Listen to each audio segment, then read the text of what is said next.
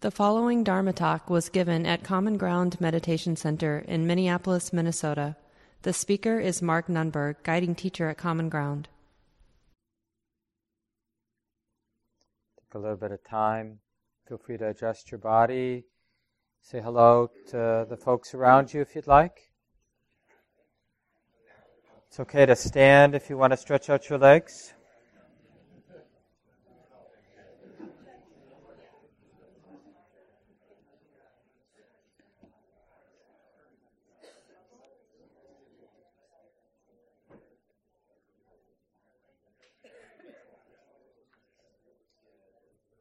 Welcome, everyone.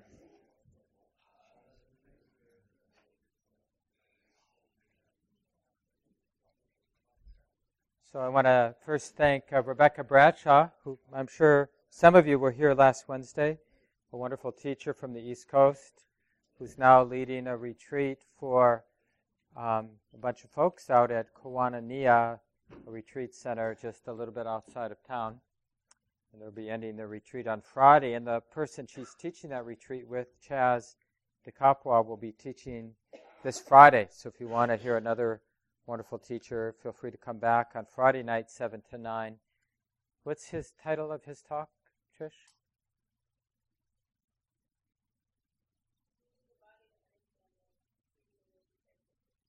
Oh, great. Using the body to understand the three characteristics: the changing nature, the impersonal nature, and the unsatisfactory nature of conditioned experience. But we're working with Ajahn Sushito's book, and this topic for this week is self-acceptance and equanimity.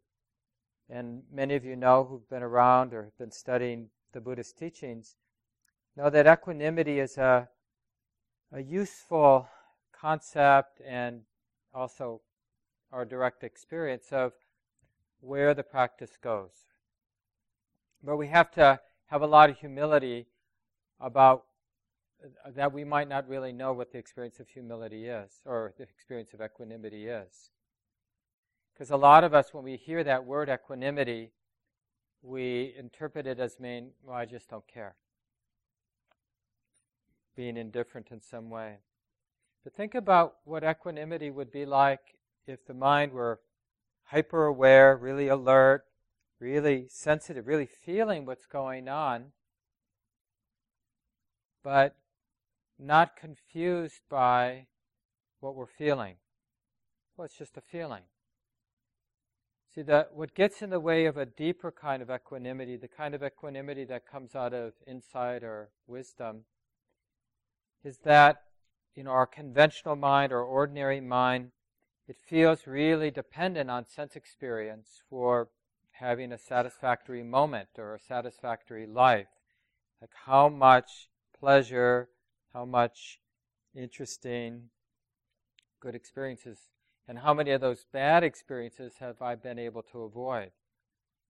But equanimity, a deeper kind of equanimity, is somehow realizing that happiness or freedom or release, liberation, it isn't about what the particular experiences are.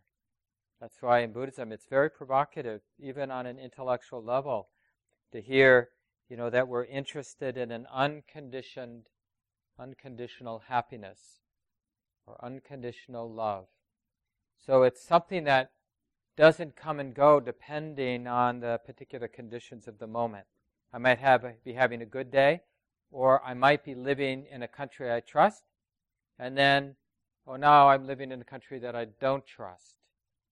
So I guess, like the ease maybe we felt at some point, and now we don't feel that ease. That's a conditioned ease, right? It was conditioned on the idea that I'm living in a place I trust. And now maybe some of you feel, I'm living in a place I don't trust, so I'm not at ease. So I'm not saying that that ease you had before was an ease, but it was a conditioned ease, meaning it was dependent on the idea that this world, this country, this whatever, is safe or is just or is, whatever.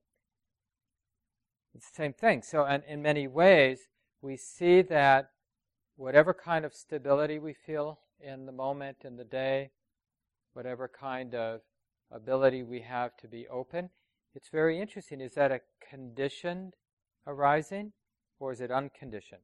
Can it be shaken? Whatever good place we've gotten to with our heart and mind, feeling happy, feeling trusting, feeling that it's safe to be open.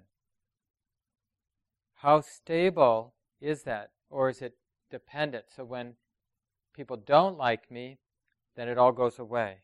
Or when things don't go the way I want, then it all goes away.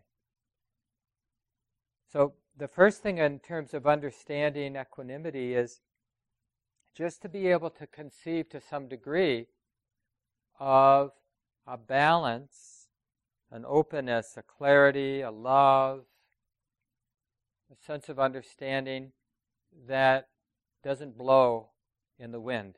In Buddhism we talk about the 8 worldly winds: praise and gain, praise and blame, fame and disrepute, gain and loss, and pleasure and pain.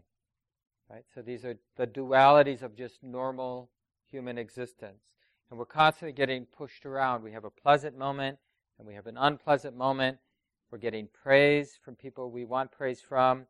We're feeling insulted or blamed by people who we would like to respect us. Or we have success, we have failure.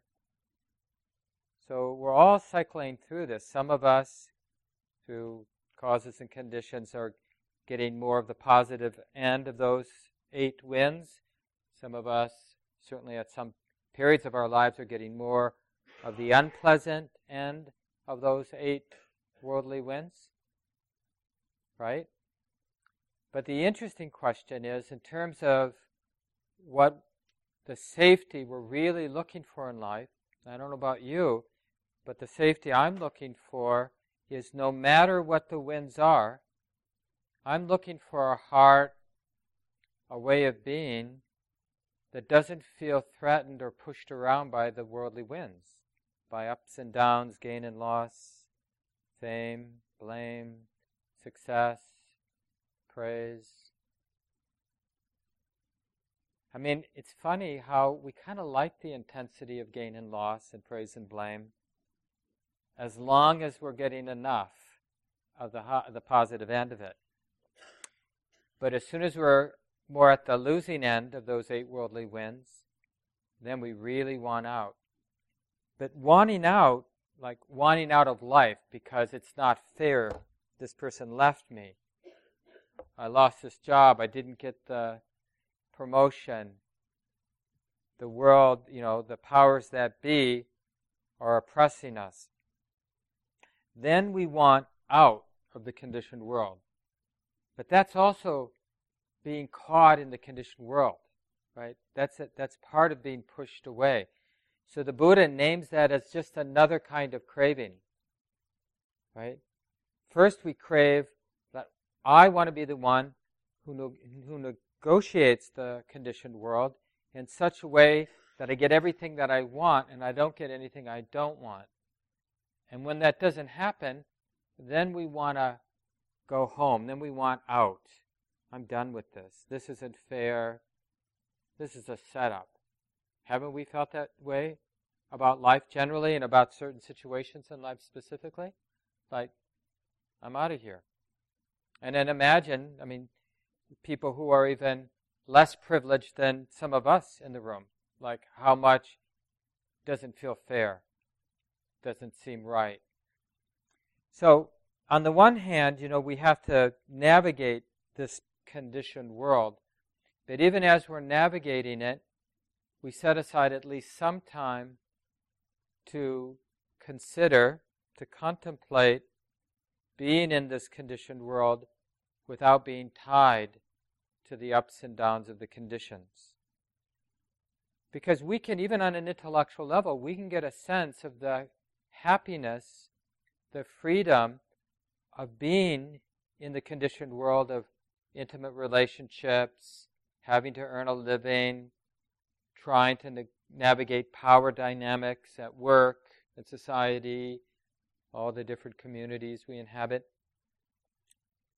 our families of origin, our parents, siblings, right? There's all this sort of dynamic where we're beasts dancing in power games. I mean, that's so much of human existence, in all places, right? We're sort of navigating power, negotiating power, struggling around power.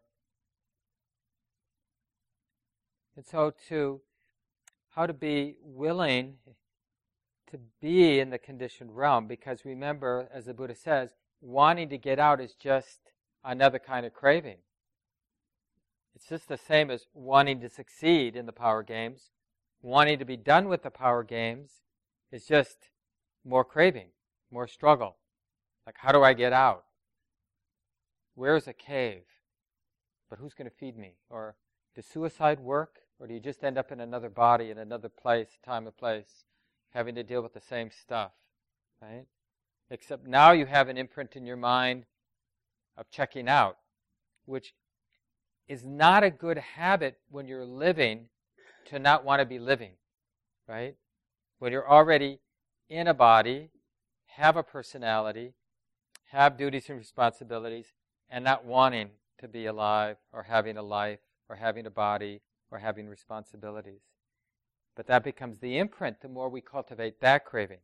Just like wanting to be always on the top of the heap, wanting things to go my way, that's also not an easy way to navigate the conditioned world. And the Buddha taught a middle way between bending the world to my will so I get just what I want and I don't get what I don't want, or giving up, right? He taught a middle way, which is basically, just in simple terms, being right in the middle, willing to be intimate, right in the middle of our lives, conditioned lives, where things are coming and going, where there are innumerable causes and conditions swirling, right, that are affecting us, that we're part of, that we're also affecting, but not attached. And then we get a sense of where equanimity is pointing us. Now, we all know equanimity, but usually we first understand equanimity by just getting a little distance from the difficulty of the conditioned world. Right? Now, isn't it true that when you leave your job scene and when you're not around people who are pushing your buttons and you don't have too many duties and responsibilities, we just naturally have more equanimity in the mind, more balance, greater sense of impartiality. So the first place we learn about equanimity is when we have the good fortune to be able to retreat from what's difficult in life. You know? Can you imagine? All of a sudden, you go home, there's a car waiting for you, your bags are already packed, and somebody you really trust says, your boss knows and it says it's okay, you have 2 weeks, we're going to the airport, we're going to fly, you've got this place on a beach somewhere or whatever you would like, you know, perfect place, just the right food, no responsibilities, not tied into the world. Everybody who needs to know knows you're going to be away and are totally okay about it. You either have somebody there with you or you don't, depending on what would be easier. Right? It'd be pretty easy knowing that everything's taken care of. And the cat will be fed and, you know, the house plants will be watered. It'd be pretty easy to be equanimous for those 2 weeks. You know, we had all the toys, all the right things there to entertain us. But the key would be, like, when we have those moments, because we all have those moments, relatively speaking, right, where things are pretty easy for us, just like we have moments that are relatively challenging. So instead of equanimity, there's a lot of agitation or reactivity. But when we have moments that are relatively easy for us, the important thing is to notice that experience of equanimity. Like, oh, this is what the mind's like when it's not reacting to the conditions that are showing up. I'm at home. I had a difficult day, but now I'm at home. I have my tight pants off. You know, I'm in my pajamas. I'm in bed. I have my favorite, hot beverage or whatever it is for you, favorite entertainment, whatever that might be. But to not just indulge in that rather easy, pleasant experience, but to notice the natural balance that the mind can experience. Now, as meditators, we can go even further, because every once in a while we can have a good sit where the mind, the awareness, the attention has retreated, instead of reacting to the body sensations, the pain in the knee, the stiffness in the back, or reacting to people moving in the meditation hall, or reacting to the thoughts we have about what we forgot to do or what we have to do tomorrow.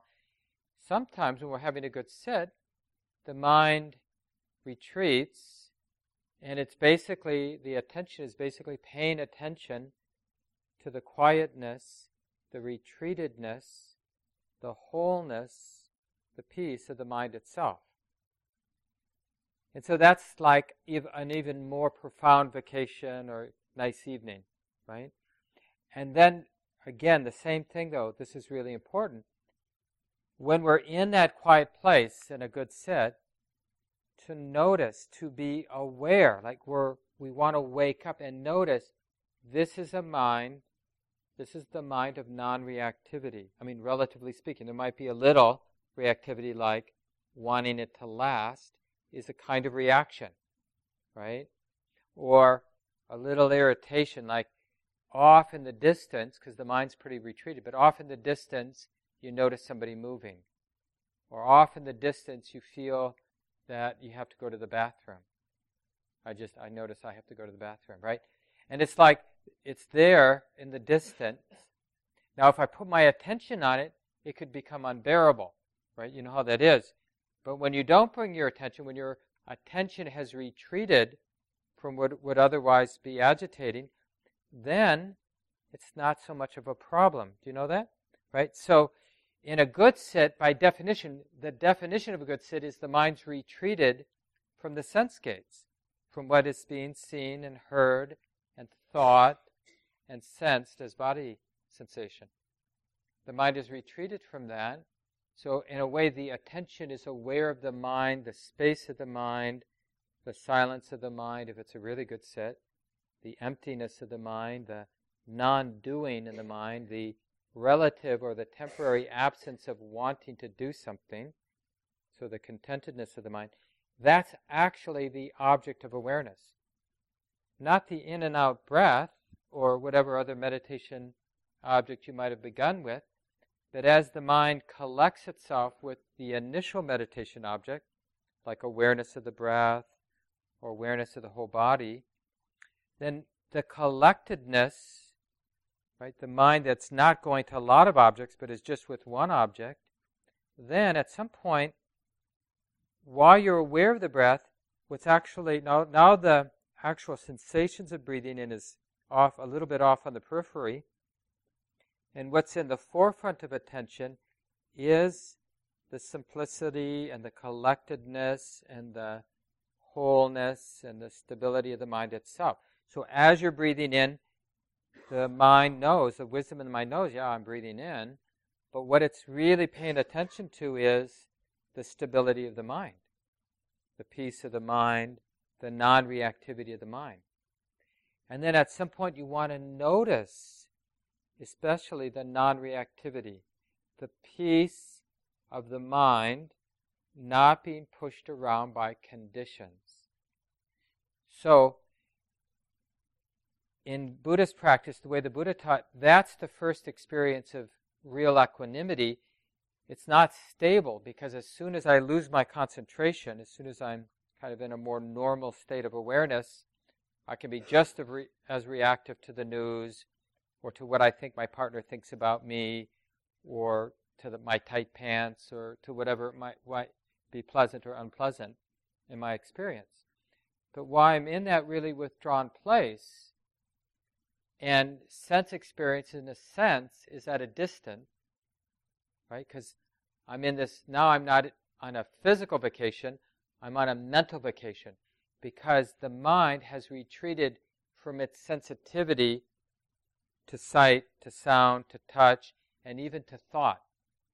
They're still thoughts, but they're more like faint or at a distance because we're in a concentrated state.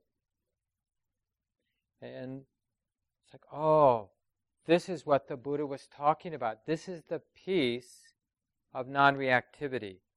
This is the peace of a mind, of heart, not being pushed around by what comes and goes in life.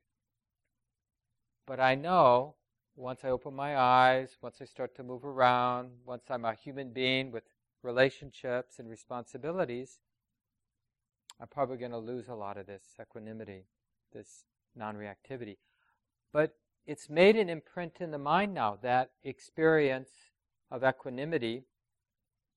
And now the mind just can't help, and it's good, can't help itself to be interested in non-reactivity. Because it's such a unforgettable, the Buddha actually talks about this as the unforgettable taste of freedom. The unforgettable taste of freedom from reactivity. Freedom from being pushed around by our circumstances, the conditions that come and go in our lives. It's unforgettable. So even as we're moving about, we've lost our concentrated state, we're back in our normal mind, normal life situations. But we have this imprint of having tasted non-reactivity. So now the question, without concentration, without my mind retreating from sense experience, is there a way to be non-reactive right in the middle of everything? So now we're interested in the equanimity that arises from wisdom as opposed to the equanimity that has arisen from the mind retreating or from concentration. They're related. The feeling is actually similar. One is just not very stable, and the other becomes really stable. So let's talk a little bit about the equanimity that comes from wisdom, and then I'll open it up for discussion, because probably in your life you've run into both of these kinds of equanimity. We all know the equanimity that comes from wisdom, because some of you, when you were 4, there were all kinds of things that frightened you. Maybe you were afraid of dogs when you were a little kid. Or maybe you were afraid of, whatever. I was afraid of lima beans because my parents would make us eat them. And peas, too. I'd hide them under the table. No, I like lima beans and peas. Luckily, they didn't. The upbringing wasn't so toxic that I lost my taste for vegetables. I got it back. But now, it's like I'm okay with that, some of those things. Because it's like I used to be much more self-conscious and defensive around people not liking me. But now that I'm 58, there have been a lot of times I've been around people who either didn't trust me or didn't like me or whatever. Just, it might have nothing to do with me. Sometimes, of course, it did. But, pushback, whatever. But I've learned, I still don't like it. It's still really unpleasant. But I'm a lot more relaxed when I'm around somebody who doesn't like me, who's obviously upset with me or doesn't think I'm a good person. Really, that's what really gets me, is when people don't think I'm a good person. Don't they get it? Right? So we have these places in our life where there was a lot of suffering, and the suffering was so intolerable that we started to pay attention, and over time, with some deep but painful reflection, we realized that, it might be better to just accept that sometimes it's like this, and it's really painful, but I don't need to react to the pain. Right? See, that's the equanimity that comes from wisdom. It doesn't mean I'm not feeling what I'm feeling. That if I had to retreat from the feeling, that would be the equanimity that comes from retreating, from seclusion. But now we're talking about equanimity with exposure, with intimacy, with being really right in the middle, sensitive. So think about, as I'll talk a little bit more, but think about places in your life where things are really still intense. You're feeling something that's intense for you, really there in it, but you've learned to somehow sustain, not perfectly, but much more, a sense of space, a space of forgiveness, a space of patience, a space of understanding. I was just looking at some folks that I know have grown children. This is a good place to look, even if they're just teenagers, but especially if they're older, where they're making their own life choices now. And some of those choices you disagree with. I've talked to people a lot just about these sort of things, and they talk about going to take care of the grandkids, but totally disagreeing with how they're raising their kids. Their children are raising their kids, the grandparents' grandkids. And you could decide you got to fix them, or change their parenting strategy, or you could learn how to be equanimous, how to feel like you might be seeing a train wreck in slow motion, so you think. And you may be right, or you may be wrong, but that's what you see, a train wreck happening in slow motion, like if they continue to raise their kids in this way, X, Y, and Z is going to happen. But you could imagine, right, having enough wisdom, enough space in the mind that really gets where your responsibility is and where it isn't. And to really, those places where it's not your responsibility, to be really okay about that. And the places where you have some responsibility, you're really okay with that. To say what you can say in the little corners where it's appropriate, in the ways that it's appropriate, and to really hold back, right?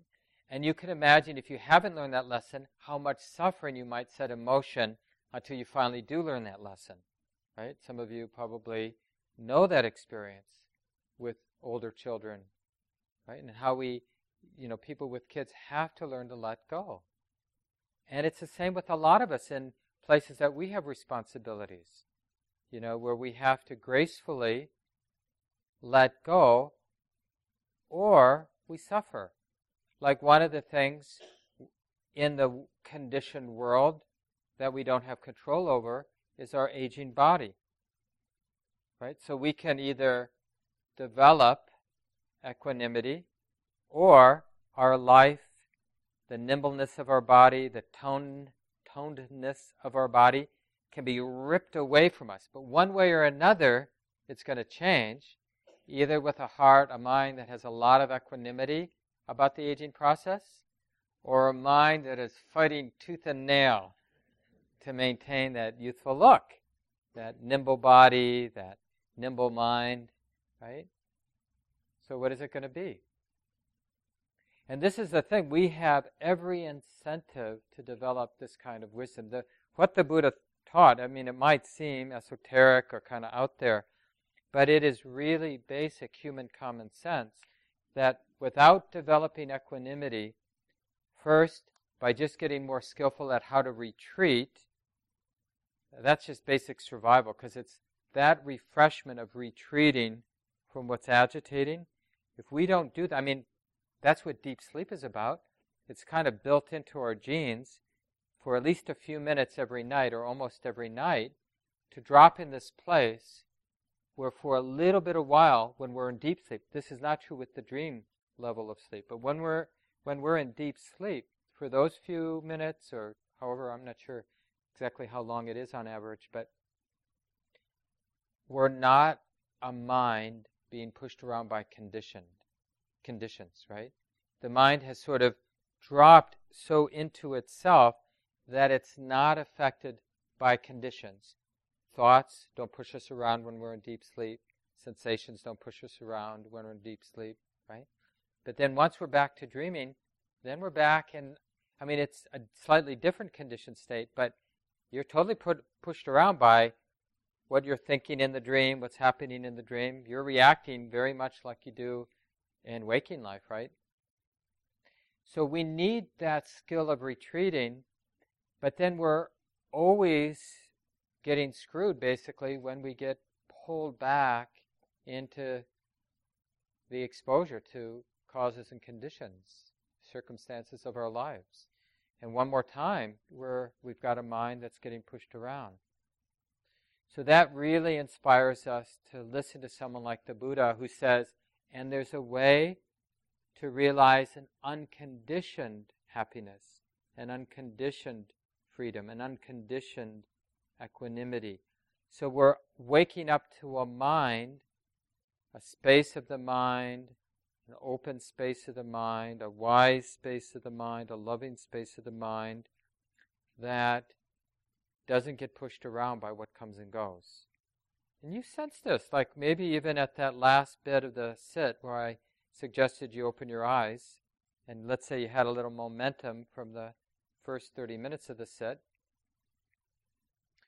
and then you might have noticed like then now you're sort of a more normal conscious state, because often when we open our eyes, some of the stillness of the concentration will go away as you see people and kind of remember, oh yeah, I'm a human being, I've got a life here. So some of those thoughts start coming back up. But sometimes when we've been having a good sit, it's like sensing that kind of space that's okay to feel the sensations in the body. Not afraid of the thought about Thursday and what I have to do or what didn't get done today. A sense of everything belonging. Or even more profoundly, a sense that everything is already happening on its own. So the world is what it is. You wouldn't want to call it perfect, but it is what it is. And there's this momentum, or whatever you want to call it, like even in our personalities, there's a momentum, a force to respond, to do. I don't have to actually, like you can check when we end at 9 o'clock, you'll see you don't have to get yourself up and out of the building and on your bike or in your car or wherever. You'll see that it will just happen. I mean, you could force yourself to not do it, but that too would just be something naturally happening. So part of equanimity is the deepening of this insight that what is happening here, both internally in terms of my thought process and emotional processes, and externally in terms of everything else that's moving and dancing here. In Buddhism, we like to say this is nature, not self. Right? It's the causes and conditions that lead to the thinking in here and the emotions here and everything else that's moving out here. It's already in motion. The causes and conditions that are sort of making things the way they are, that's already set in motion.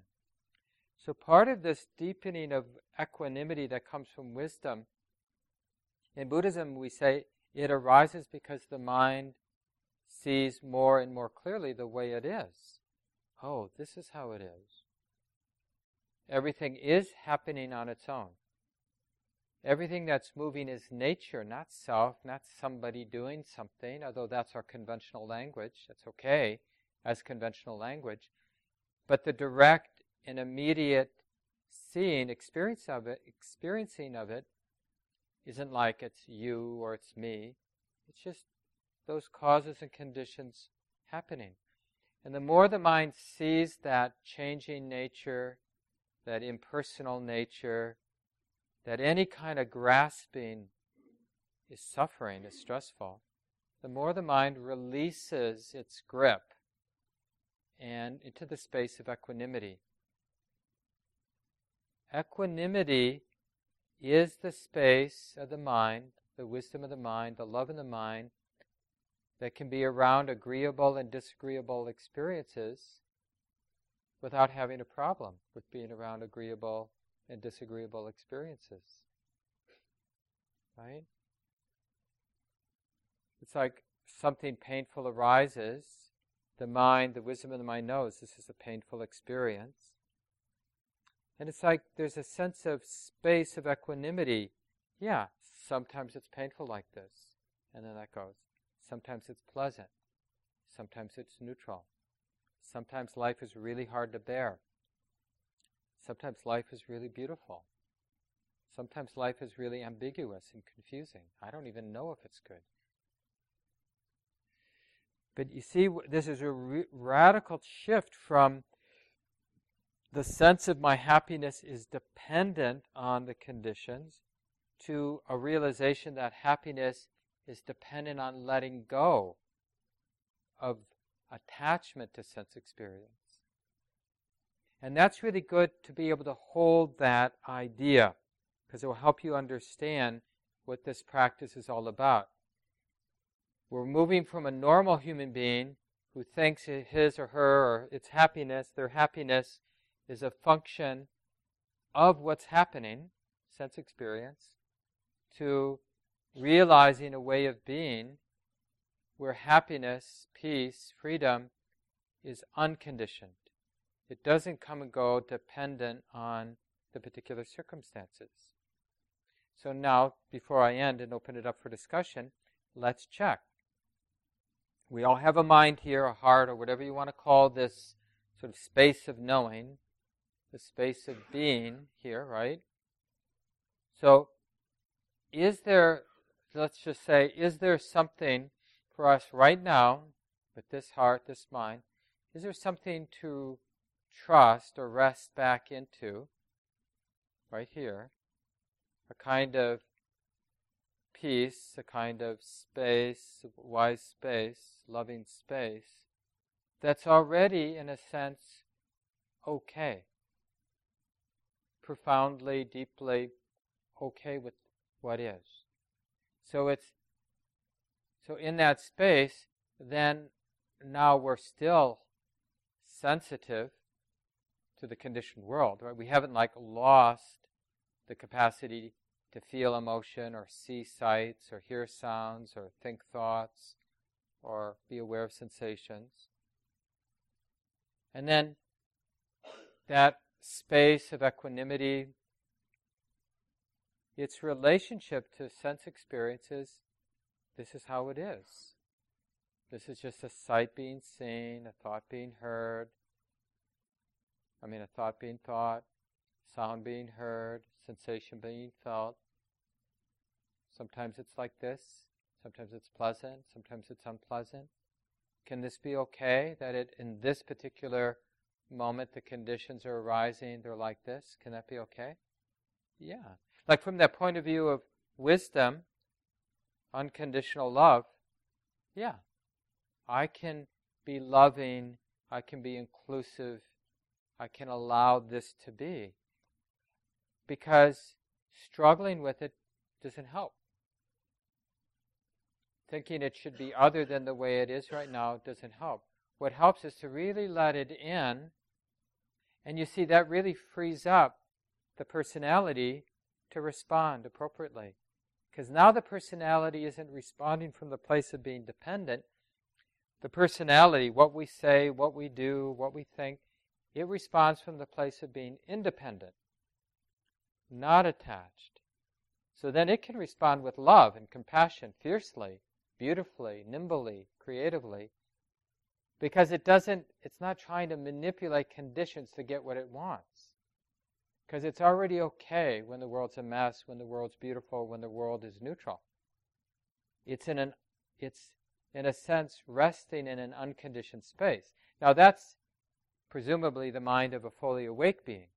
But we know the difference between being really attached to conditions and being slightly less attached, less pushed around by conditions, and moments when not pushed around much at all by conditions, right? So we can imagine getting more and more along that spectrum. Like they say in the Bible, being in the world, but not of the world. Having a body, having a life, having relationships, having passion to make the world a better place, but not dependent on it becoming a better place, but totally committed to making a better place, right? Because as soon as I get dependent, like it's got to get better, then I'm dealing with attachment and fear, right? Like, what happens if it doesn't get better? Oh, it's got to get better. And then we think anybody in the way of it getting better, we can justify doing all kinds of things. got to kill him. Got to get rid of him.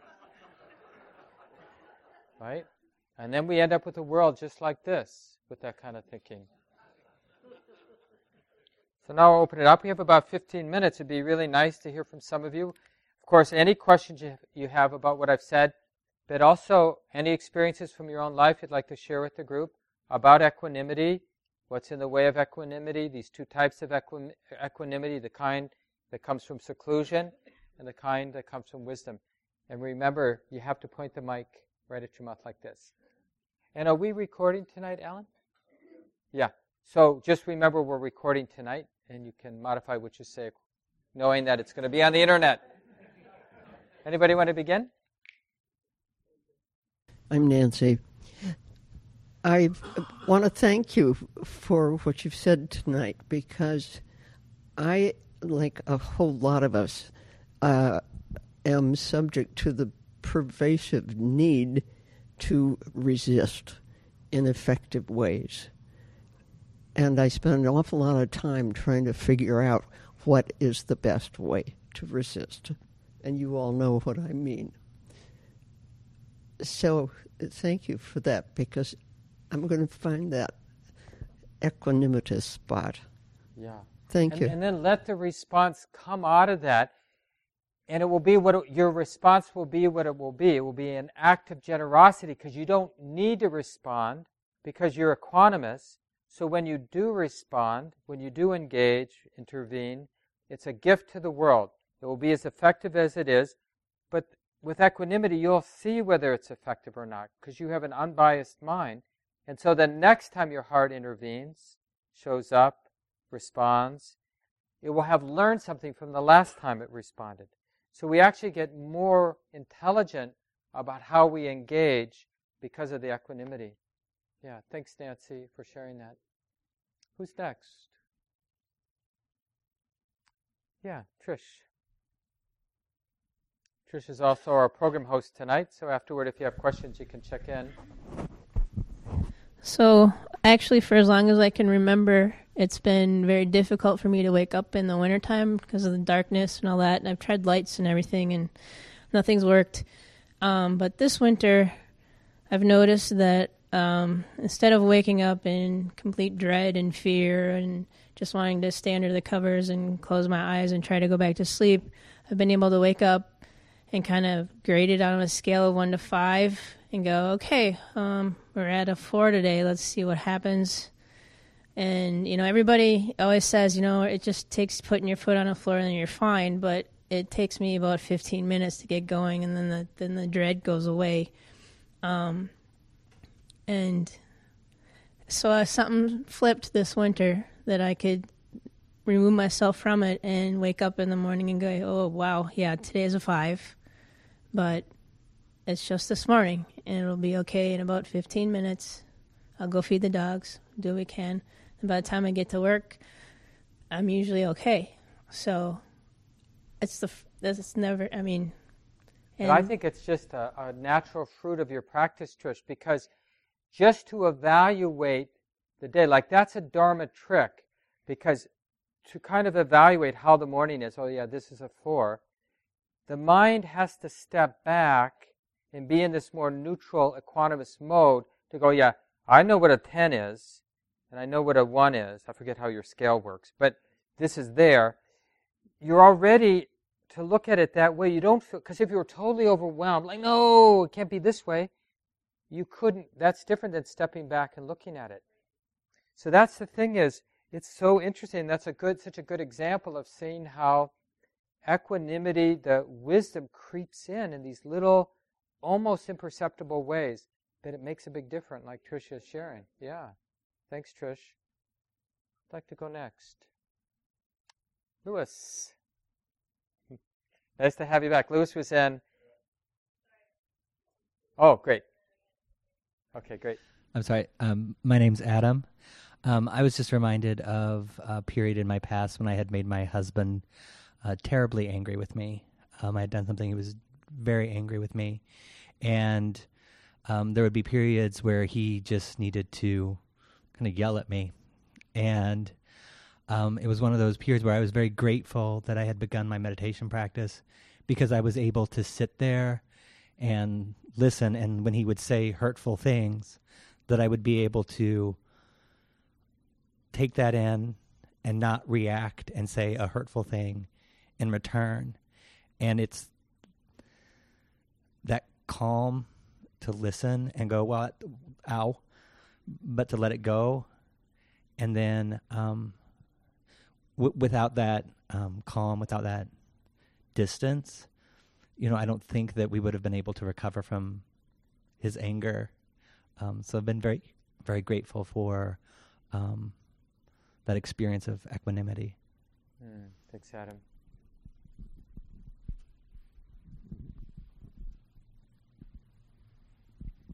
I was about to say, Louis just got back from Africa a couple of weeks ago. Well, it's actually been a month. Oh, wow. I'd like to express my gratitude to all of you in the community who supported that journey. I've been saying over and over again since I got back that it was a very heart-lifting and heart-wrenching experience, which, even though I went thousands of miles away from here, there was a way where the reality there and the reality here was right in my face in ways that were very challenging, and I would say re-stimulating, because I was, on the one hand, witnessing the beauty and the power of the people, and also witnessing their oppression and the ways that they're suffering unnecessarily. So, there's a lot of wealth in the ground which is being taken out, and at the same time, there's horrendous roads.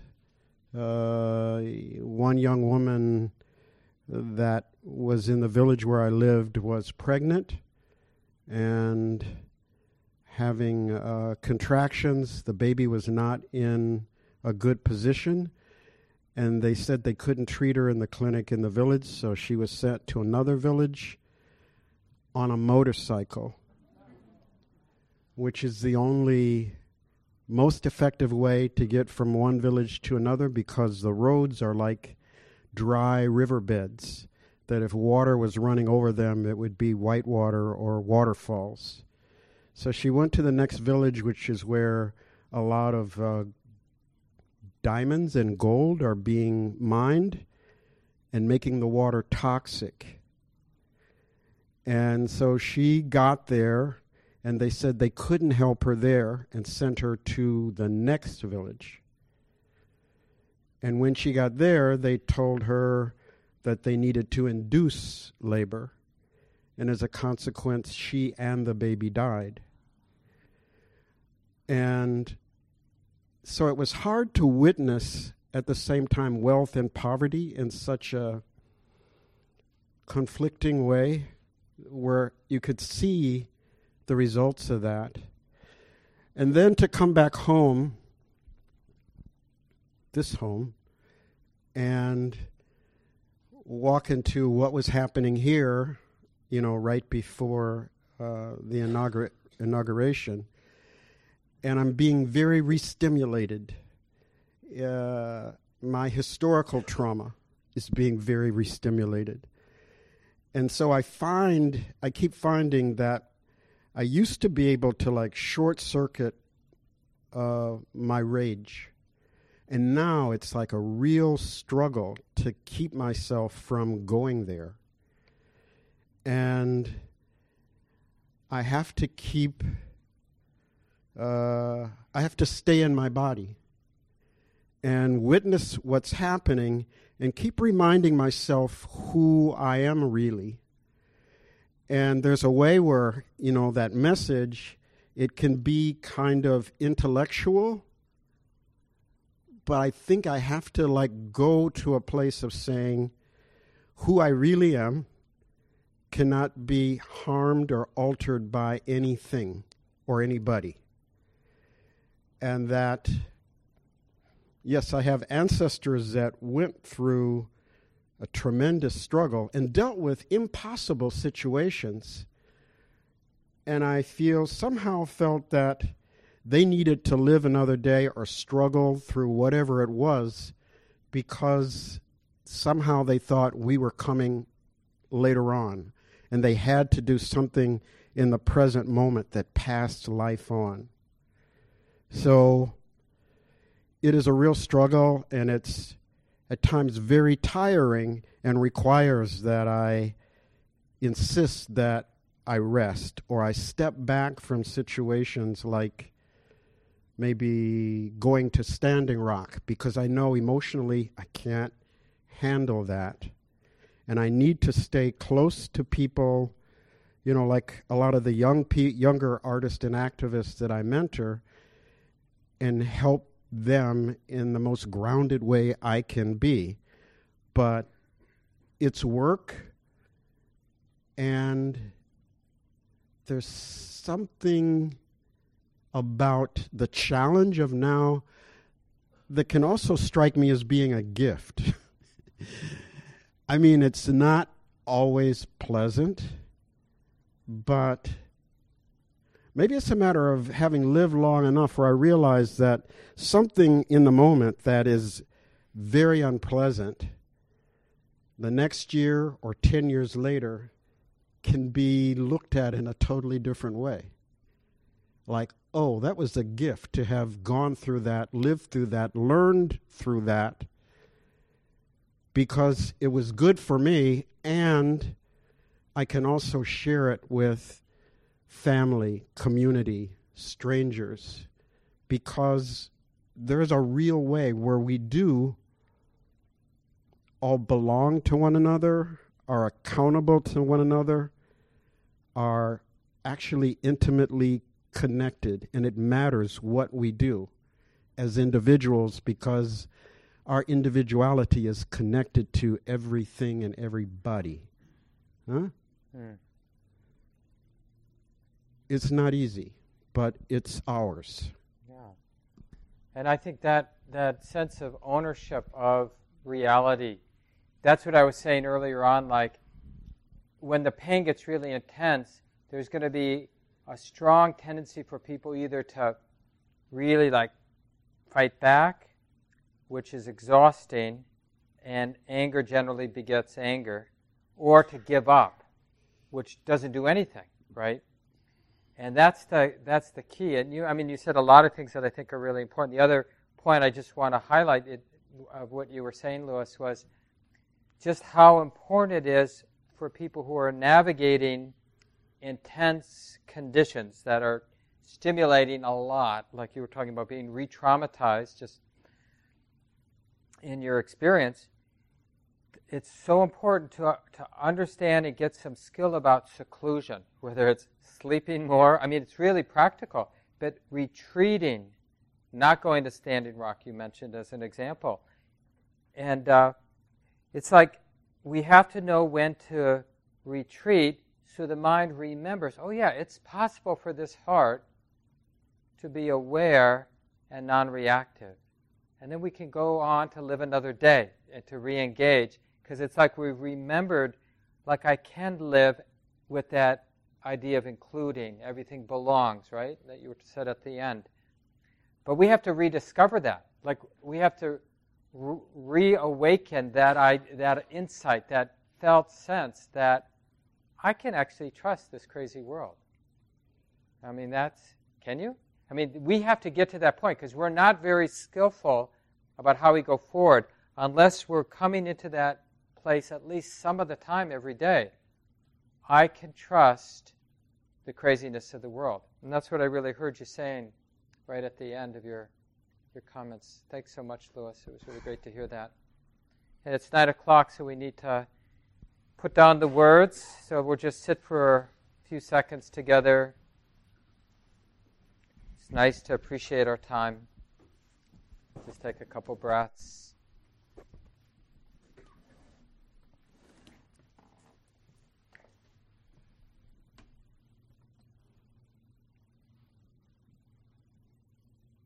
Sensing a way of being open in this great swirl of our internal and external experiences. Is it okay to be soft? Is it okay to feel? Is it okay to love? And so may we all live in a way that supports the deepest healing, the arising of justice, and real peace. This talk, like all programs at Common Ground, is offered freely in the spirit of generosity. To learn more about Common Ground and its programs, or if you would like to donate, please visit our website, www.commongroundmeditation.org.